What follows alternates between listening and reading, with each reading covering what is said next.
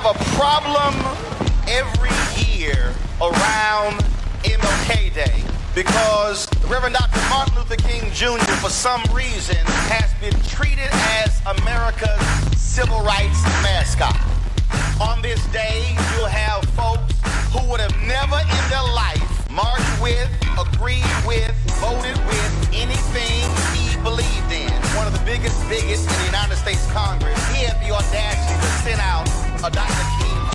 Hi, everyone, and welcome to another edition of On Another Level. I'm your host and also the producer of On Another Level. Again, I have an amazing show because I have an amazing guest, Dr. Brandy Brooks. She is the doctor in the house. We're going to talk about health and wellness in the Black community. Welcome. Hello. Welcome. We're going to have a short spoken word thing about, it's sort of an overall situation with health and wellness, and we'll be right back here on Another Level. I was always taught to be strong in this world. Told to never let my guard down because at any moment I could be attacked without a moment's notice that my skin made me a target. Skin that has persevered through many trials and tribulations, from seeing my mama raped by landlords, to my father being beaten and stripped of his manhood, to my brothers and sisters being separated into jobs for this bigger system. My skin has always been under attack. Yet somehow we prevailed through it all, through all the lynchings, literacy tests, new Jim Crows, war on drugs, the gentrifications, police brutalities, food deserts, mass incarcerations. We survived and adapted and pushed to change because our very existence depended on it. Our very existence depends on this Black strength. Strength that has carried us for decades, but is undermining an important aspect of our humanity and feeding in on itself. Being strong all the time took away our ability to speak about our weaknesses, our sadness, our mental illnesses. This silence is killing us. On top of that, we lack proper mental health care access and endure mistreatments by medical professionals who cannot relate to us in their practice. On top of that, we stigmatize mental illness to preserve this place of our strength, damaging ourselves, and among Black children observing a spike in suicide rates because they may feel that their place in heaven is way better than their place here today, because when Black life isn't valued enough for professional help, adequate housing, or even breathing, life here degrades in value in comparison to life after. Black bodies, strong Black souls are floating through the wind, seamlessly letting go. Strong Black bodies are screaming for help, but suffering in silence and being socially and systematically being put on quiet. Black souls are strong, but we do need help when we do fall through the cracks. That is why I want you to know that you can patch things up with me. All right, we can kick it back like it was a drive-through movie in the 1970s. We could get some help from people who actually understand us, refute our standards of stigmatizing mental illness, and fight against the structures that chronically misdiagnose what this really is. Fight against the racism that brings up our mental health issues and lowers our treatment options, bringing us one step closer to seeing no other option. I want us to see that we have a way to heal this wound that has been widening ever since day one with no means of contracting. I want us to know that the seed that we sow today is the harvest we reap tomorrow. And when we finally reap, we can find peace in these moments, noticing that the danger isn't gone, but we finally have a place where it feels like it is, the grounding of Black bodies.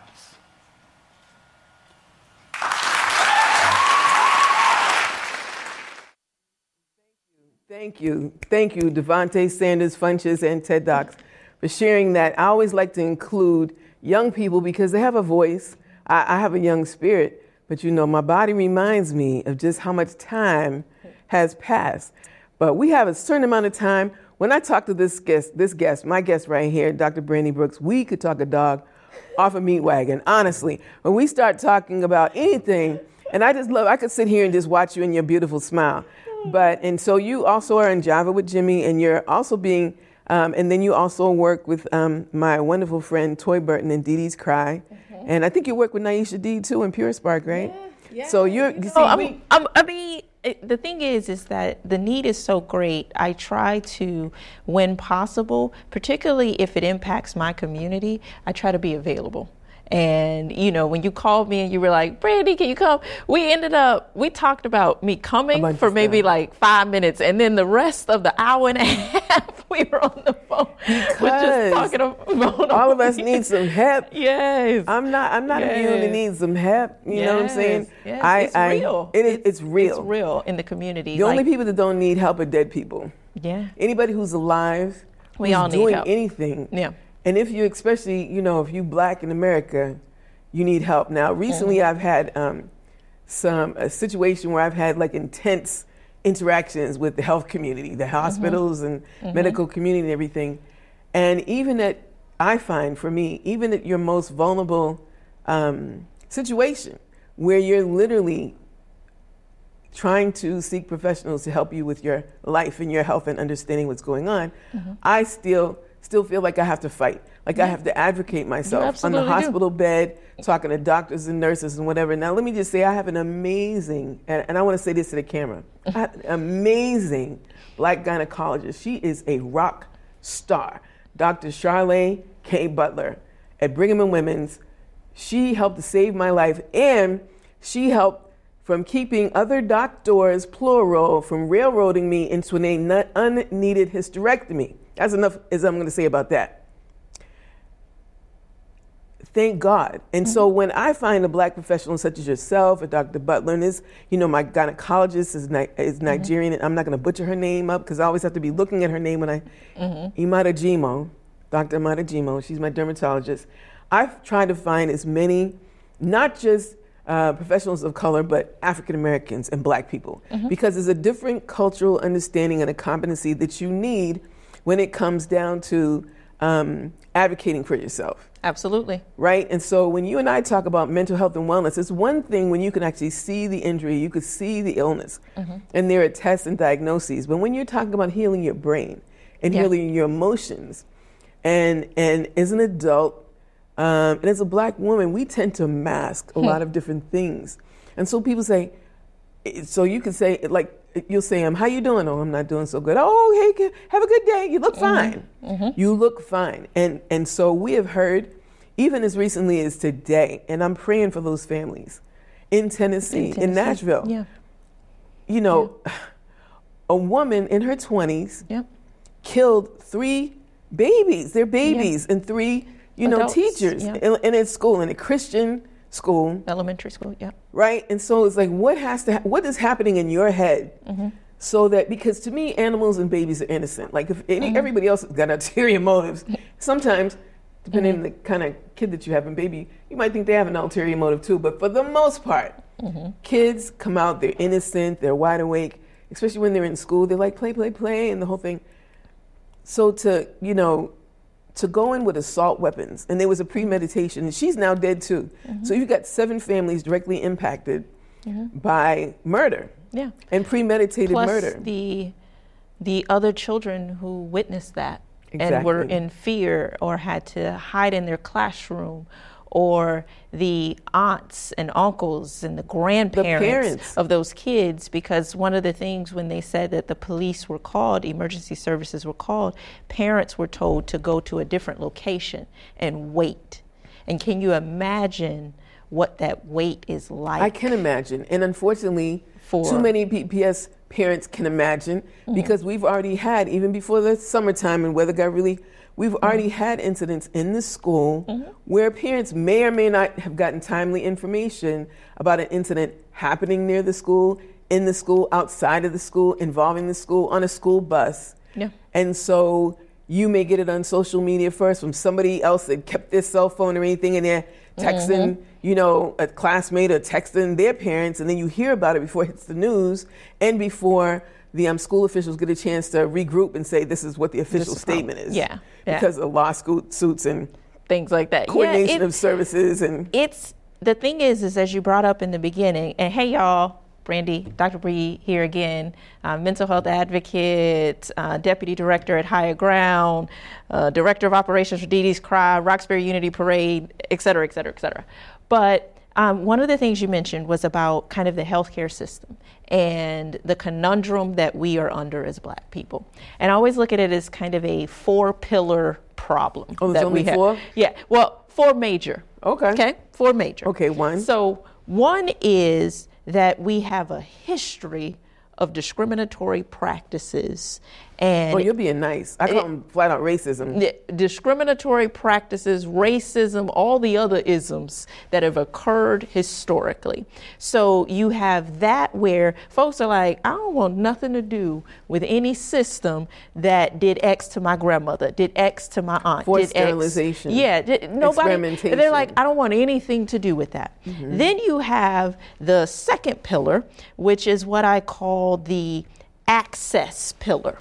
And there are many other terms you can put underneath or that. Lack of access. Or lack of access. But essentially it is where even if you have health care, even if you have all of that, you may still have to wait in terms of accessing mental health, behavioral health services. And even when you do access, we may not have access to the wonderful doctors that you have. And so you end up in a space where your needs are not being met on any level by the folks that you are seeing. Now, before you go to number 3, so some of the lack of access is insurance or not having insurance. It's competent physicians, medical facilities in your area, transportation. And then there's even the economics of it too, is that even if you have insurance, can you cover copays? Can you cover the medication? Can you cover if you have to be out of work for that? Like there's access, again, that's why I said big umbrella.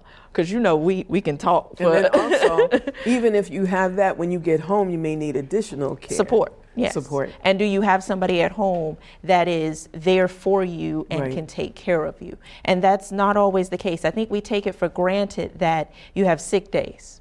Like, that will cover you being sick. That will cover you being sick. Like, and we talked about on the phone prior to this in terms of how our system lags behind other Western cultures in terms of paid time off and leave, maternity, paternity, and if you have to grieve the loss of a child or a loved one. So there are many things in that. That's the second pillar. Okay, so number 3. The third I'm going to keep you on track now. I know. Right? I'm looking at this clock and I'm going. I be like, okay, the third pillar is the pillar I call, even if you are able to access, even if you have all of that, as a Black person, you have to be, your symptomology has to be near death for someone to believe you. And there are many studies that back that up in terms of Black and brown people literally dying, waiting for care because their symptoms weren't believed.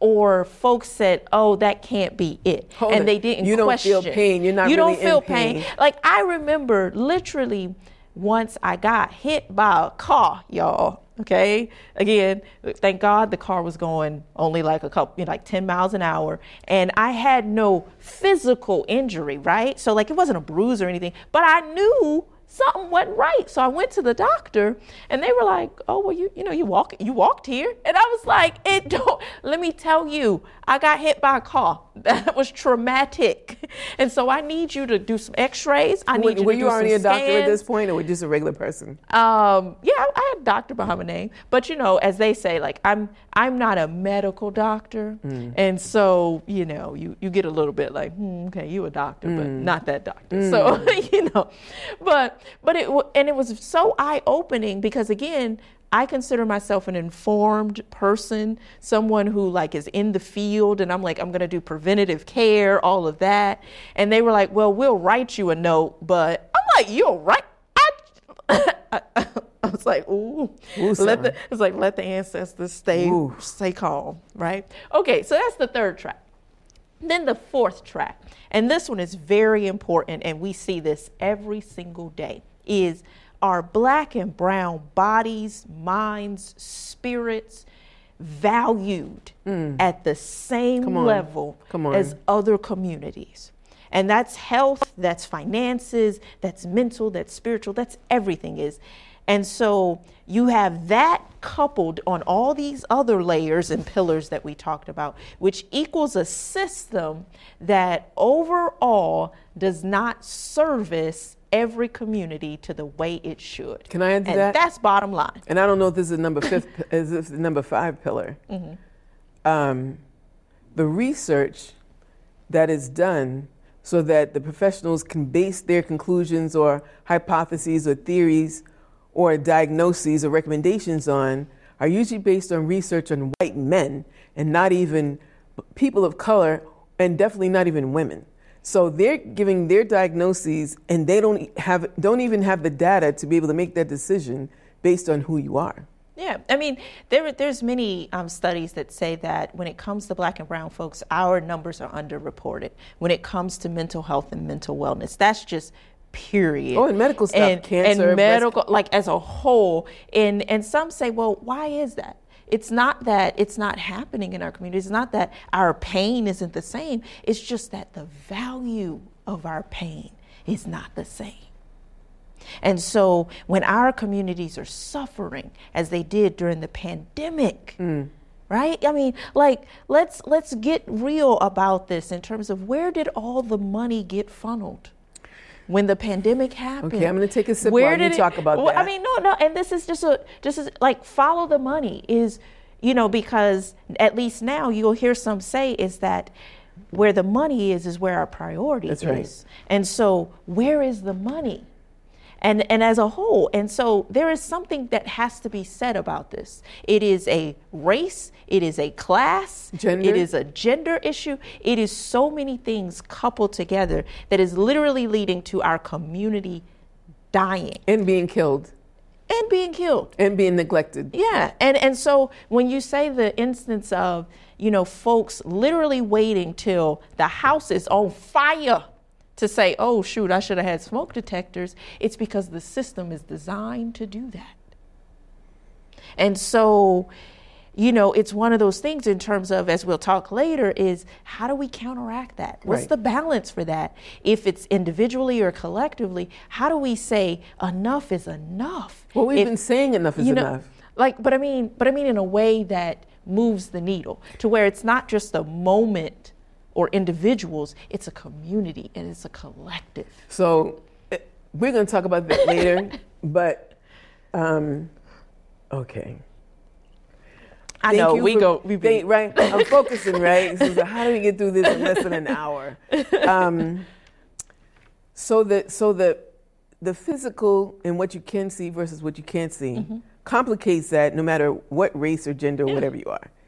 Because as human beings, in order to just process something, we're going on what our senses are too. How does it look? How does it feel? How does it smell? How does it whatever? Like, can I see that you have something wrong with you? Right. Nope, can't see it. Okay. So, and then on top of that are certain inherent biases or ignorance, either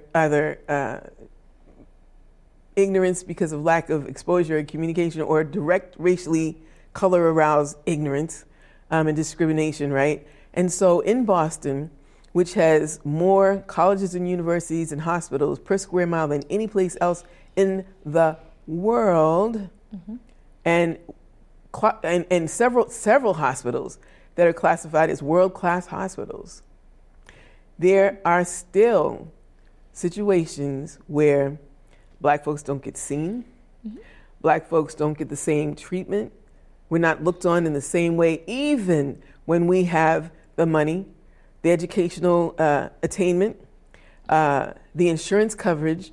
Black women have a high enough mortality rate to compare with countries that have no hospitals and so to have our children dying at the same level as if we had no hospitals and no medical facilities or anything is a red flag. The reports are already there. People have tried to legislate it, and still the needle doesn't get moved at a time when we've got more Black and people of color legislators, administrators, blah, blah, blah. So I'm going to put this out here now, but I know we're going to answer it after the break. But I might want, not necessarily for us to think about it, but the viewers to think about it. What happens to you when you go to the hospital.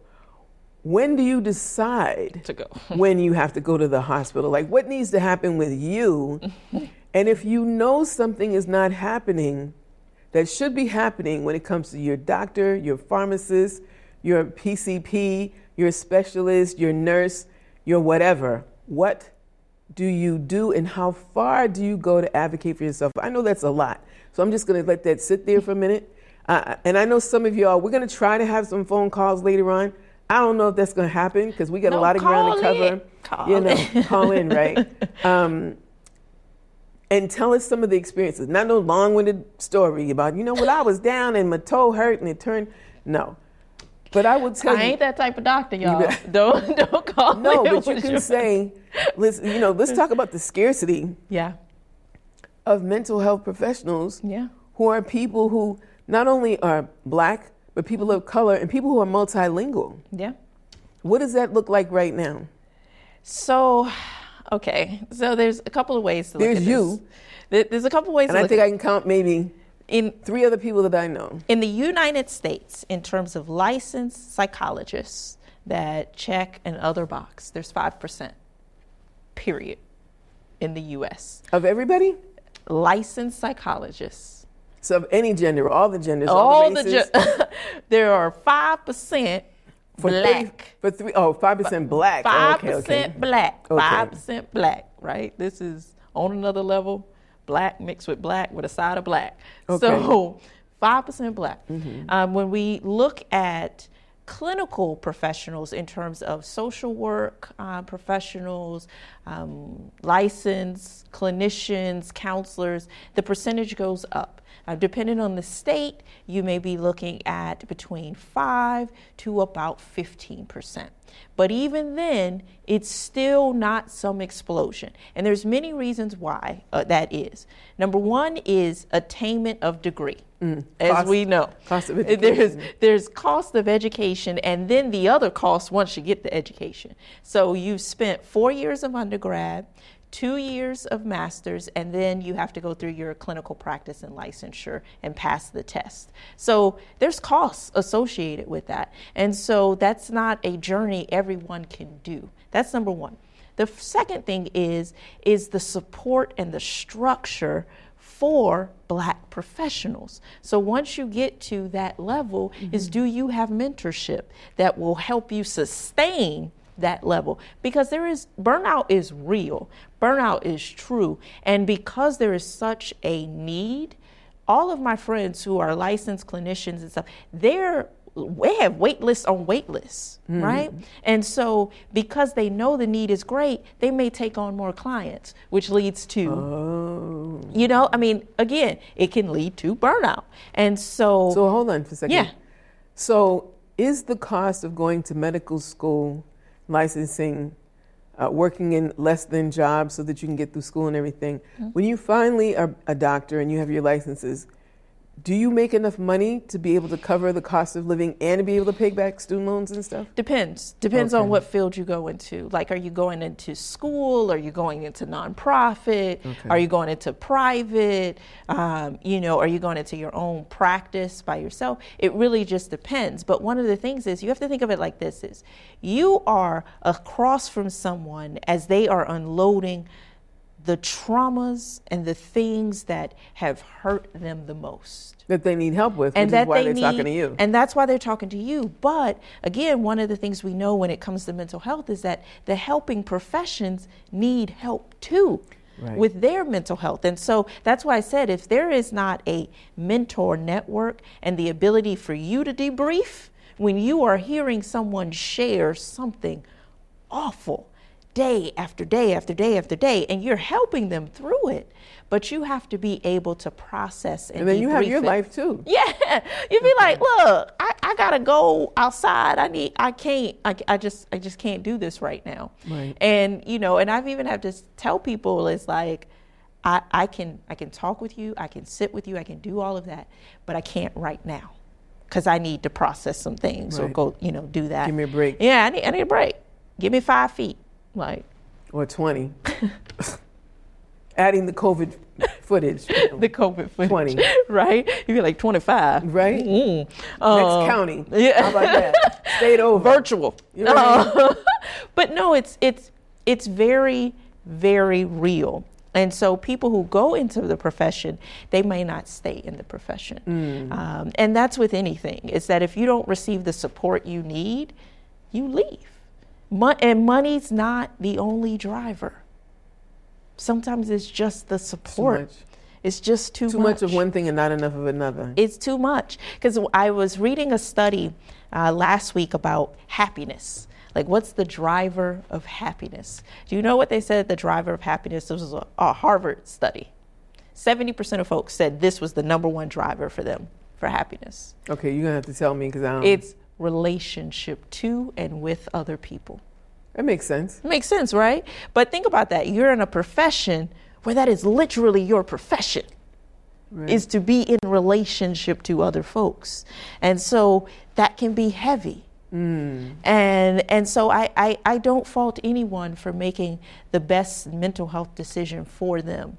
But one thing we need to do is we have got to really get serious about succession planning for mental health. Because one thing we know, our baby boomers are getting older. And they will be leaving the workforce within the next 5-7 years or so. And not having the numbers to replace them. And not having the numbers to replace them across the board. Because there are not enough people being born, basically.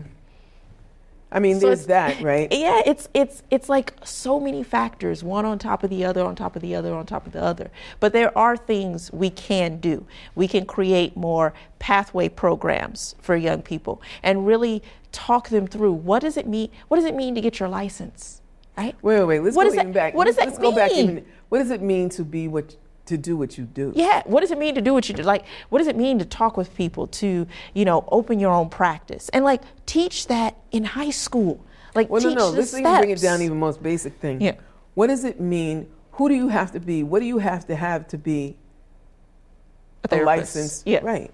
What does it take in terms of your personality, your emotional makeup, even your background and your baggage? So what is the perfect, there's no perfect anything, but what is the best, or who is the best candidate to do what you do?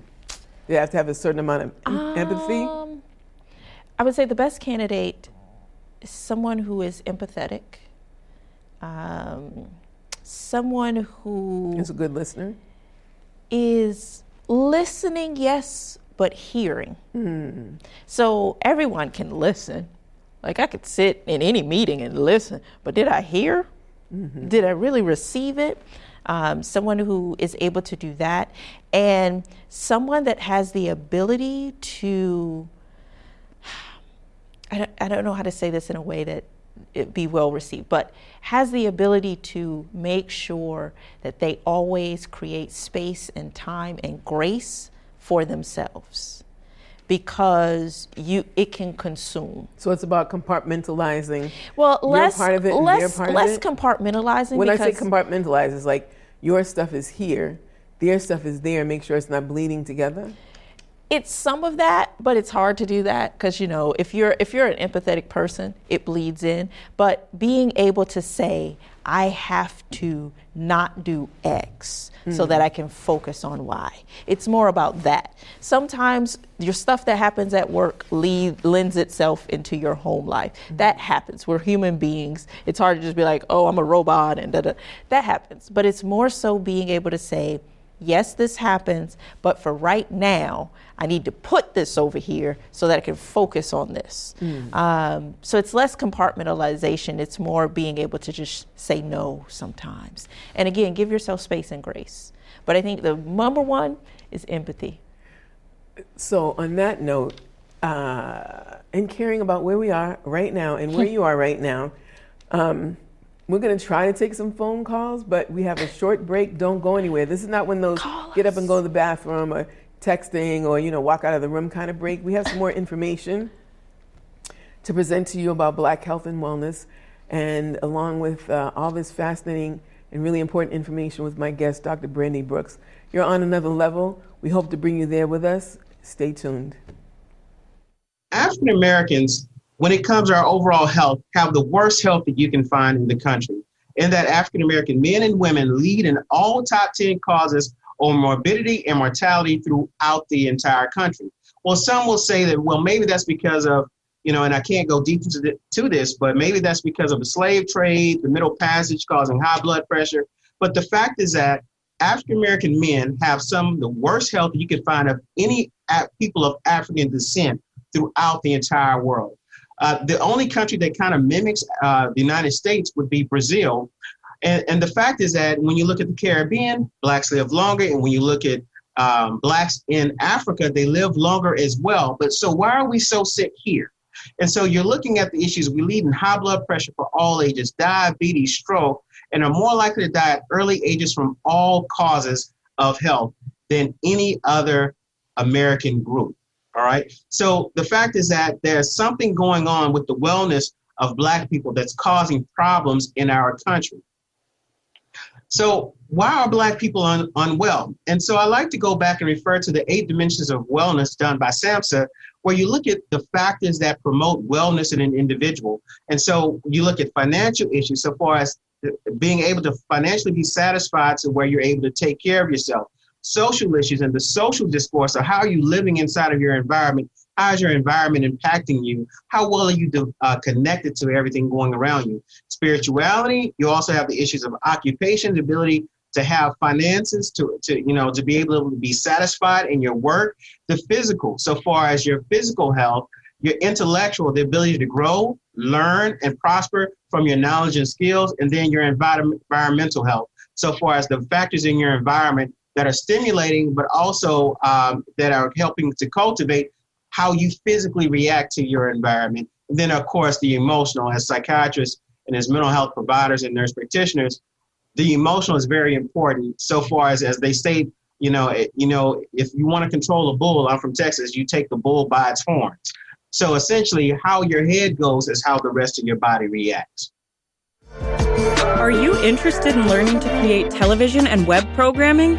Boston Neighborhood Network has what you need in our hybrid studio production class. Learn how to build a production in 8 sessions. For more information, please head over to bnnmedia.org/services/workshop. Thank you, my illustrious director, Ashley Lewis. And we're in the, it's not downtown, uptown, or midtown studios of BNN TV Media. Well, and there's that. So it's depending on who you talk to, they may say Jamaica Plain, but it is Roxbury. No, we in Roxbury. We're in the hood. We're not in the hood. We're in the Bury, though. But it's a beautiful studio. If you want to learn to do what I do and what other people in front of the camera and behind the camera, then go to bnnmedia.org. You can look it up. You can Google it. You Google everything else. And then you can look at all the workshops. If you want to do radio, if you want to do television, you want to do production. And you can get that information and sign up for the workshops. Come in and talk to people here, get a look at the studios here. And it's not a mystery. You can learn how to do just what we do. I've just been doing it longer, so quite a time. And so thank you. And also Ike Benjamin, our audio engineer. I have to give props to our crew.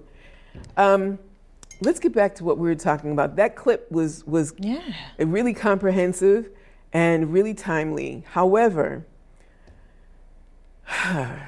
for you and I, who've been dealing with this at varying levels, like you're a professional in terms of the medical field, I am well experienced in various aspects of dealing with the medical profession because of situations I've had with either family members, of myself, of my students, or whatever. When you're an educator, you're a mandated reporter. Yeah. So you may see behaviors in the classroom, and because you don't live with these young people, and you're not with their parents, and you may or may not have a relationship with their parents, you may not know where this acting out in class, or the chewing the pencils, or acting up, or whatever, where it's coming from. But you're tasked with teaching them, getting something done within a certain period of time. So there's that pressure of the lesson plan and the curriculum and everything. In the schools, I don't believe, and the research is bearing this out, that the social emotional aspects of the effects of the pandemic over 3 years has really been adequately addressed. Right now, BPS is under fire in terms of, and I've seen the school committee meetings with the superintendent, the new superintendent, Mary Skipper, God bless her. saying that, this is our priority. We've got ESSER funds, federal monies to deal with this.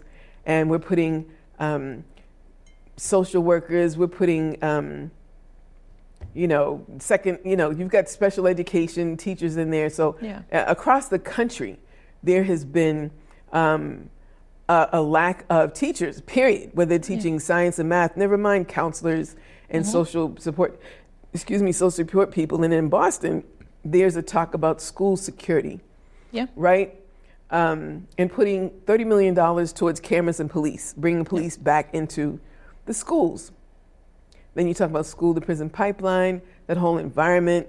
Is that environment conducive to a learning environment when they've got to go through metal detectors? I've worked in schools where the kids, primarily middle and high school kids, are going through metal detectors, they're getting their bags searched, and yet if somebody wants to get a whipping or something in school, they get it in there.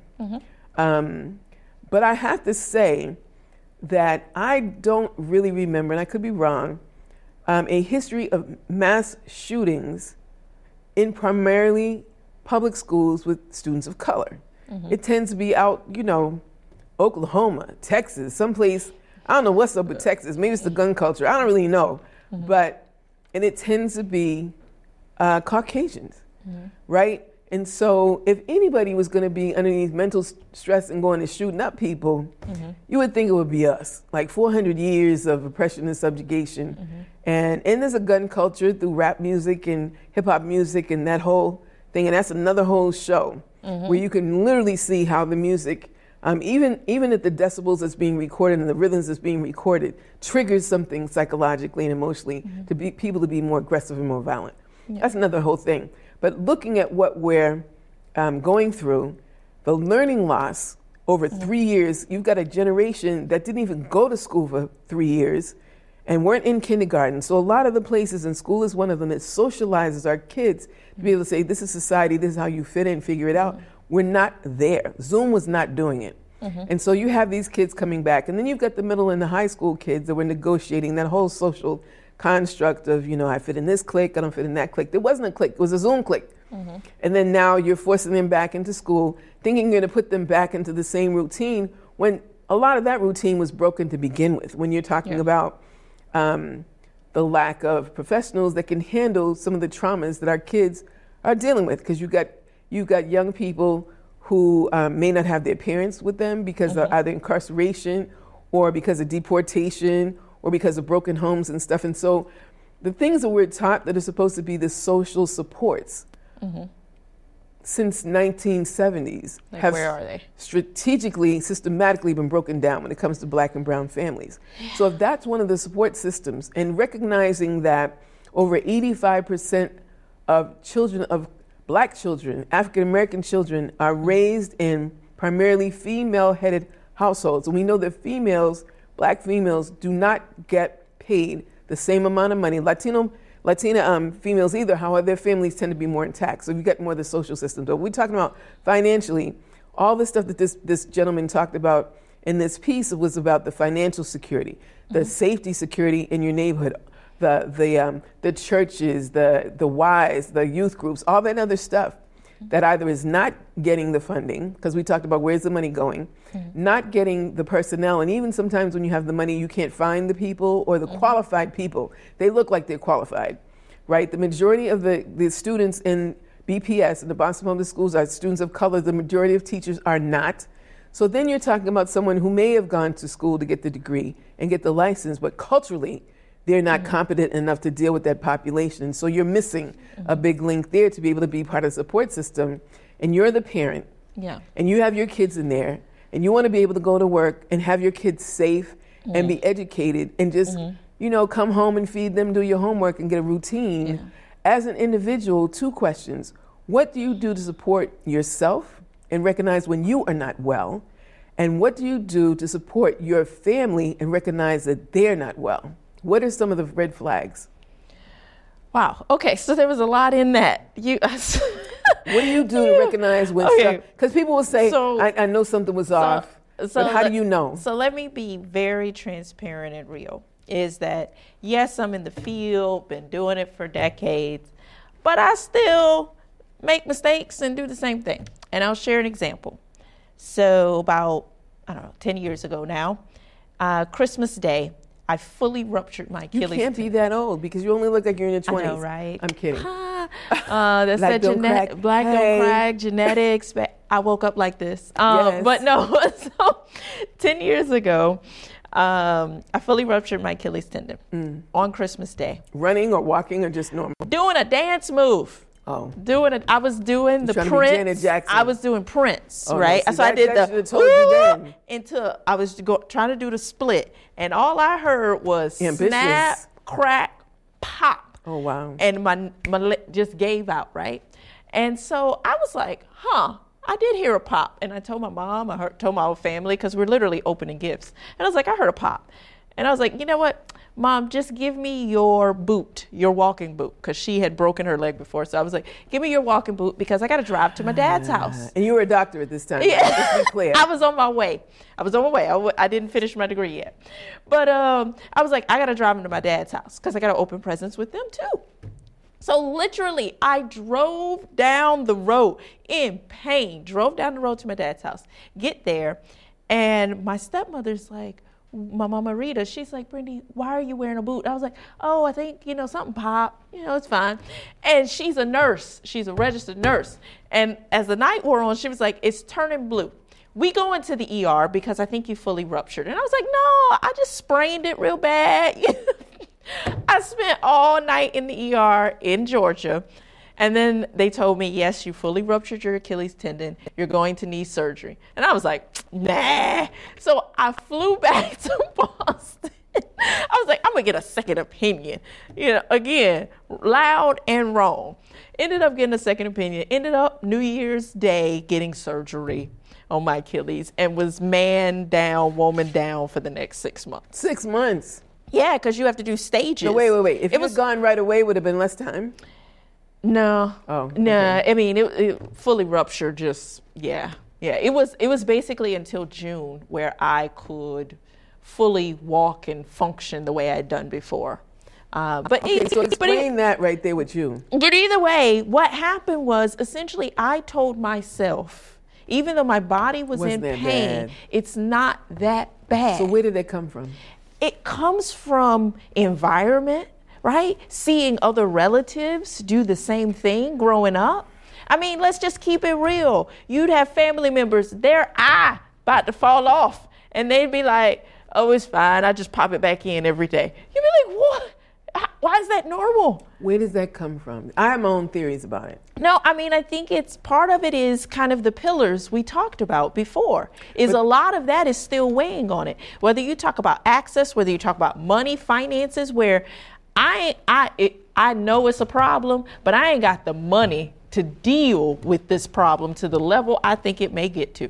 Or you go to access issues of, oh, the pain is pain, but I'm used to it. It's not that bad. And I went to the doctor and they told me it wasn't that bad too. But then again, we aren't heard in the same way. So, it's all of those things coupled together. But what it leads to is Black and brown folks, particularly our Black men, not accessing the care they need or not receiving the care they need, and therefore, as the doctor was saying, dying on all the morbidities more than any other group.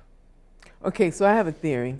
That's question one. Then we'll talk about question two. We got 10 minutes left. It's ridiculous, right? Callers. So I knew, we could say caller, but I knew it's like, we need to have. So I think a lot of this is remnants of slavery. One.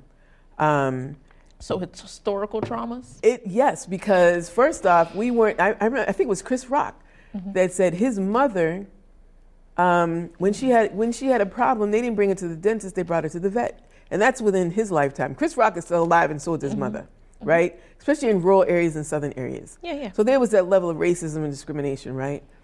But then there was there is this inherent bias. And then, like you said, the access. I remember my mother, oh my God rest her soul, was on, and I'm calling out the 16 bus. And this teenage girl hit my mother in the face. She punched her in the face. Oh my gosh.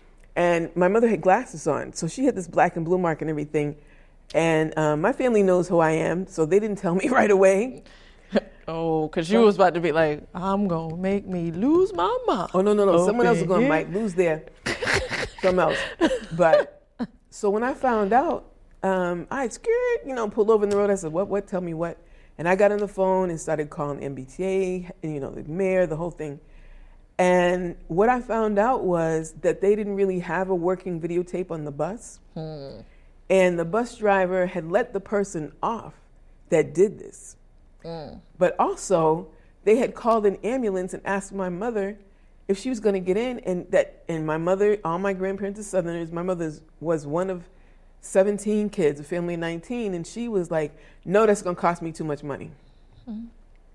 Right? So I remember that poverty mentality of kind of, I don't want to go through the hassles. And then, but medical debt. Medical debt is the number one way in which folks go into debt in this country. Well, medical, and for young people, it's education, it's academic. But less so now. Medical debt is real. The number one debt across all age groups. So if we stratify it, yes. But across all age, medical debt. But it's more severe for elders. And my mother was an elder at that time. So, and then that mentality is different. And I remember, elders acting like the doctors were God.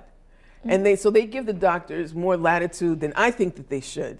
And I remember, one of the times that my mother was diagnosed with cancer, and I'm literally, I see the Harvard degree and everything, and I asked the doctor, I said, so what grades did you get in the class that you needed to diagnose my mother? I was dead serious. Because I knew people from Harvard, and they didn't graduate at the top of their class, but they got paid because they graduated from Harvard, but they were dumb as a bag of rocks, They didn't, and so he looked at me, and my mother was like, no, who you to ask? I said, he's a doctor, he's not God.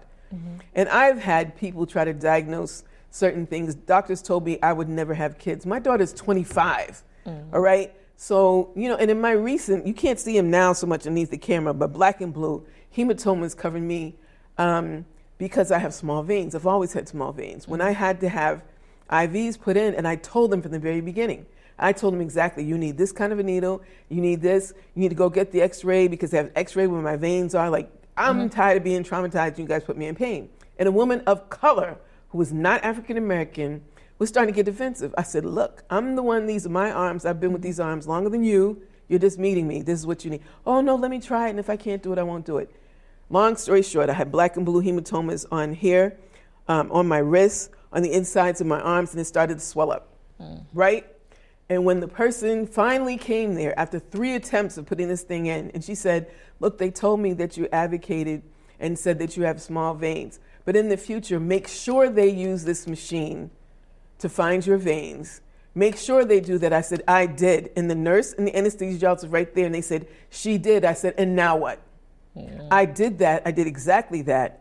They acknowledged that. And now what? Now what am I supposed to do? I'm literally laying here on the operating. I'm laying there. You're doing this. And I'm telling you how to do this. And you're ignoring me. Yeah, you're not listening. You're not listening. And that's the thing is, that's why you would say, you know what? Which option would I rather do? Stay in this pain. I mean, it's moderate. Right? Like I've gotten used, it's kind of like you get used to the dysfunction, you get used to the pain, you get used to the trauma, right? You trauma bond, so to speak. And so do I continue that path? Like I'm used to it. Oh, it hurts, but I'm used to it. Or do I do the path where it may be more money, it may be scary too, and do I have the support to deal with that? It's all scary. Yeah, but I mean, may not have the no, support. but I mean, you think about that. We said everybody, no matter who we are in life, everybody at one point in time is going to need to access that system. Everybody. Okay, so we've got 5 minutes. Everybody. Maybe. We've got 5 minutes, right? So let's talk about to do. One, always advocate for yourself. Always advocate for yourself. And bring somebody with you. And I don't care if they think you're crazy. Bring somebody with you. If they ask you if you've ever had any psychological experiences, blah, blah, blah. If you know what hurts, and do not tolerate pain, whether they're doing it to you or they want to send you home without adequate pain medications. Do not tolerate that. And bring somebody else with you. Who's there every single time. If you got a series of things who can take notes. Yes, because sometimes, depending on what is said, it's just a lot. coming at you at one time. And so you need someone there to advocate for you and on your behalf. Who takes notes. And takes notes. The second thing I would always say is, in the same way that we follow up with friends, or, we'll watch that channel and be like, ooh, I can't wait what happens next. Follow up about your health. Like, when it comes to setting your appointments, if you know you need an appointment, call and then follow up and then go and read the notes of the summary notes of the visit, and make sure that you understand as much, if not more, because at the end of the day, you know your body best, and so you need to be able to communicate that to your doctor and know what the diagnosis and the medications are and everything like that, so that you know. And then don't downplay the symptoms. That's number 3, is don't go in there. Oh my goodness, I'll never forget this. Some of my relatives would dress up to go to the doctor. My mother, you do that. Be like, oh, don't care. Who cares? No. You be like, who care if the doctor see you got a hole in your sock? Like, you're there to get treatment. But that's part of it too, is that you go in putting your best face forward, and then you downplay your symptomology when you're asked. No, that's what they're there for. They can't tell you what they think it is or what test to call for. Unless you tell them. And then you have to be more specific. And so, and they say, how long have you had this pain? Oh, I don't know, a couple of days, when it's been 2 weeks. Yeah. Or years. Years. You done had that growth for years. Right. Okay. Well, it's no big thing. It ain't no big thing. Baby. The other thing too is to try to find out as much as your family history to see if it's hereditary. If you can. Because you can't always do that. Yeah. And so, and some of this stuff is triggering, to be honest with you. Ooh. They'll ask how many people in your family. You may not know your family. You may not know. And then the 5th thing too is have conversations with your folks. Have conversations with your family. Have conversations with your community about this, because it's great if you're able to take care of yourself. But if we aren't doing it as a community, And the other thing is try to have some kind of a network so that people, how do I put this? People check in on you. Because especially as you get older and you start losing people and people start moving away. Yeah. And I will never, never, never forget. I'm pretty regular about doing my shows, and I didn't show up for a show. And so everybody was on the crew, including my director, was like, nah, that's not Sharon. Even if she's late, she's calling us. And these 3 women, and one of them has passed on, they called the hospitals, called the police stations, went by my house, and were ringing and banging on the door, yelling my name for the yard, and to make sure that I was okay. And what had happened the night before, I had stumbled and injured my ankle, and they had given me some pain medications. And so I was out of it. But they loved me enough and cared for me enough to follow up to make sure that I was okay. So build a family network, do your research, advocate for yourself. Bring an advocate with you. If you can. Follow up. Take notes, follow up. And take responsibility for your life and your health. And tell folks about your symptoms. Tell folks, if you start off with a little pain, it's like anything. You think about water that drips, right? Any plumbers, electricians, 30 seconds. Go ahead. Water that drips. If you don't process that leak, you're going to have a really expensive problem down the line. So thank you, Dr. Brandy Brooks. Again, we could have another show for another hour or so. And I wanted phone calls. And it always goes so fast. It always goes so fast. But hopefully we took y'all to another level. Oh, no, we went to another level with me, too. And I got to have you come back. Always. Thank you for being here with us this evening. Take care of yourself and each other. God bless you. The tables were turned and burned. The haters got just what they earned. Sooner or later they will learn. They'll learn.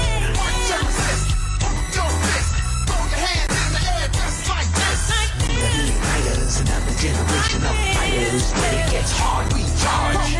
Then resist. Pump your fist. Throw your hand in the air just like this. Fighters. Another generation of fighters. We don't quit, we hit. He might have listened to Dr. King's sermons, but certainly he did not invade his spirit to affect his public policy. Black Lives Matter. Shatter the myth that they do. You're lying to yourself and you're lying to your crew. Walking in step with the old right. siphoning insight. I don't know how you sleep at night. All lives matter is a lie.